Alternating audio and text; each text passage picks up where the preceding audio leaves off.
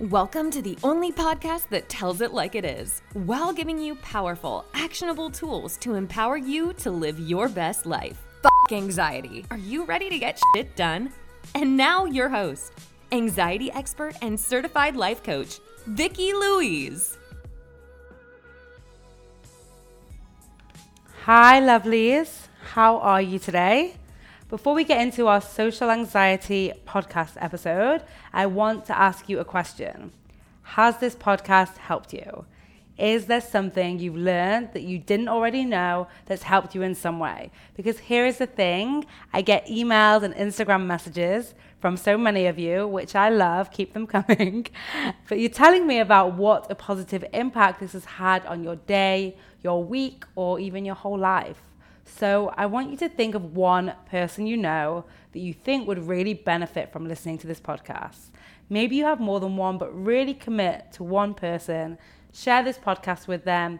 Give them the gift of knowledge, because there really is no better gift. And honestly, as I was researching today's topic, and have been researching it for years, I was just reminded of how much misinformation is out there. With social anxiety in particular, we really need to clean up how we define it, what we make it mean about us, and how we respond to it. So that's what we will be doing on today's episode. And I wanted to tell you what happened to me yesterday.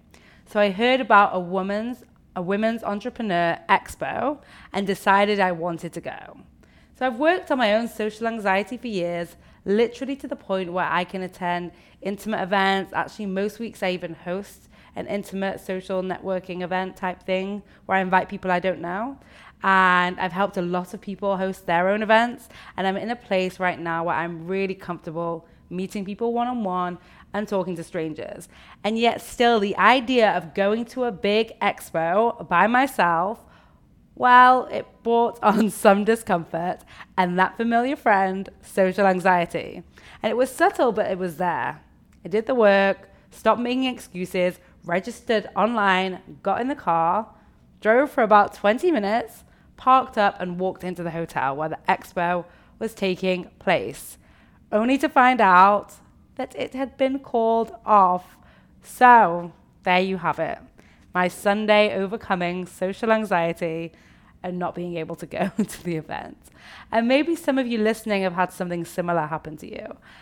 What I will say is this definitely wasn't a waste, as I still did the work and managed my mind around it. So I can promise you the next time an expo happens, I will be there. I will also be calling first to check that it's actually taking place.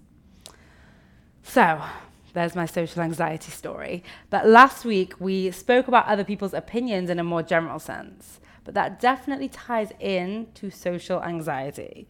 So here are the statistics. Social anxiety is the second most common experienced anxiety in the US, with over 12% of adults experiencing it at some time. So if this is you, welcome to the Social Anxiety Club. If you've spent years telling yourself that there's something wrong with you, after listening to this episode, you'll be able to lay that painful belief to rest. Because such a high percentage tells us that science can probably explain social anxiety and that it's pretty fucking normal. I also want to offer that one of the things that I see in social anxiety is really a spectrum. I think everyone has social anxiety at some degree on some level. So for me, it came with going to like a big expo. For other people that are very comfortable going to big events, it might come to one-on-one on a date or a job interview or meeting your partner's parents, whatever it might be. I really think every human experiences some level of it. So it's completely fucking normal. So let's start by defining it. And we define it as social anxiety is anxiety or fear of being judged or rejected in a social situation. And social anxiety comes from the same place all our anxiety comes from, our thoughts, those sentences in your brain. And in this sense, it's coming from what you think others will think of you. Will they like you? Will they like what you're wearing? Will they ignore and reject you? A reminder, this is what your brain is always looking to do, to protect you. So if it senses possible rejection, there comes anxiety. And in terms of our evolution, social anxiety is really understandable if we try and trace it back. So of course you care what other people think about you.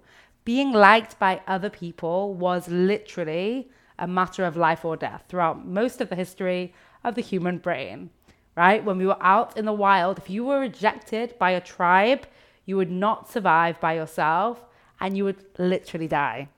So your predecessors and my predecessors survived because they had the skill and understanding of this, and they passed that down to us. And let's add to this that we're all taught from a young age to prioritize what other people think of us. Say thank you so they think that you are well behaved. Don't swear so they don't think that you are rude. Get good grades so they think that you are smart. So of course social anxiety exists and is so fucking common. It's basically programmed into our brains. Okay, now we know what it is and where it comes from. Let's explain what's actually happening. When you enter a social situation, or even before you enter it, just at the thought of the social situation, you start to have thoughts about what other people will think of you. They'll think I'm too loud. They'll think I'm not smart enough. They'll think I'm awkward. So right now, for each of you listening, I would like you to pause this podcast and ask yourself this question.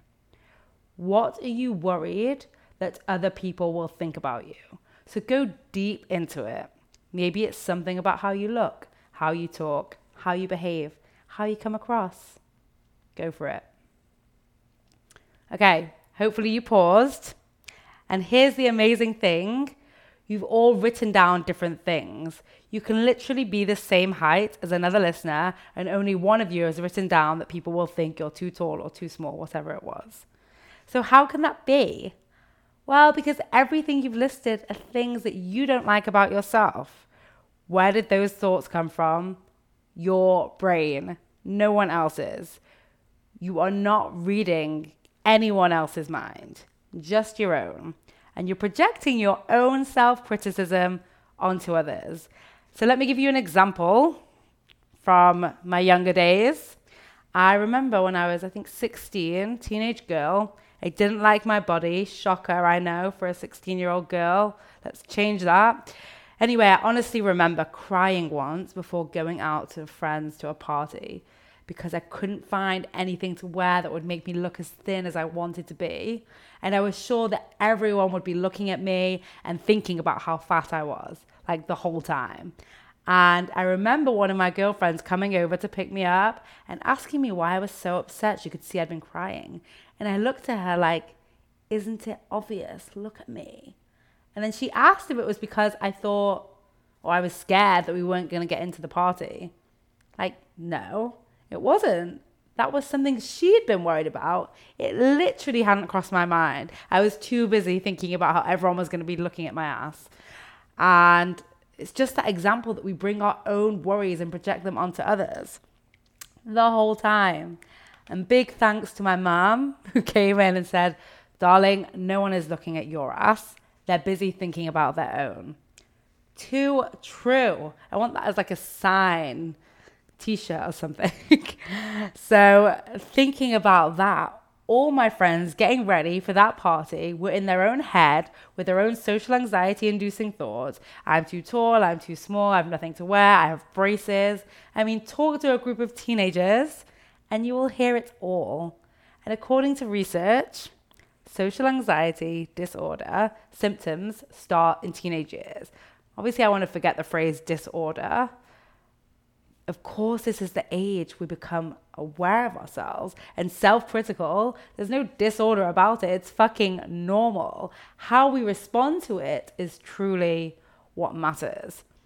So people experiencing social anxiety want to avoid social situations because they believe other people are the problem and that they can avoid the criticism if they just stay at home and avoid the other people. But here is the thing. If you are experiencing social anxiety, you are the critic. You are staying in with yourself at home, right? So maybe you're able to drown down the voices a little bit with some Netflix, but they're still there and they linger for longer. So the only way to overcome your social anxiety is to get to know it. Awareness. What are the thoughts that you think others will have about you? Because this is your own self-critical thoughts about yourself. And this is where the work is to be done. So this is where I then work with clients to show them how their thoughts are connected to their results and how to change their thoughts so they can change their results. A reminder, of course, your instinct is to avoid social situations. Think about everything I've taught you throughout the podcast on different episodes. Your brain wants to keep you alive. It wants to stay in the cave. It wants to minimize effort and avoid potential rejection while getting instant pleasure from a tub of ice cream. So here's the additional new age problem for us: technology. Technology has been created that seems to solve for our social anxiety, but really can often magnify it. Think about it. Now you can order food, play games, book travel, learn a language, all without talking to another human. So we're missing these smaller, briefer social interactions.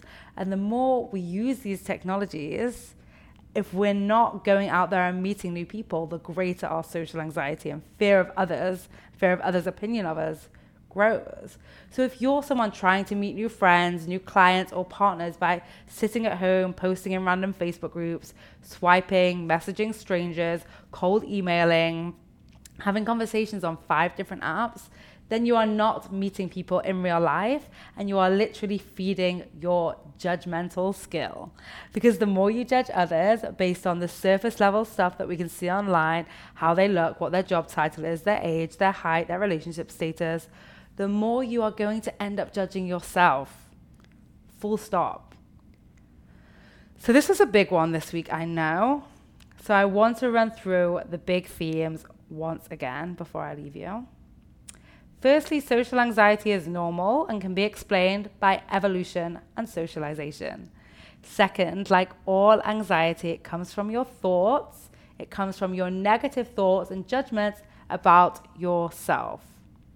Third, avoiding social situations to relieve your social anxiety will not ever work. It actually has the opposite effect.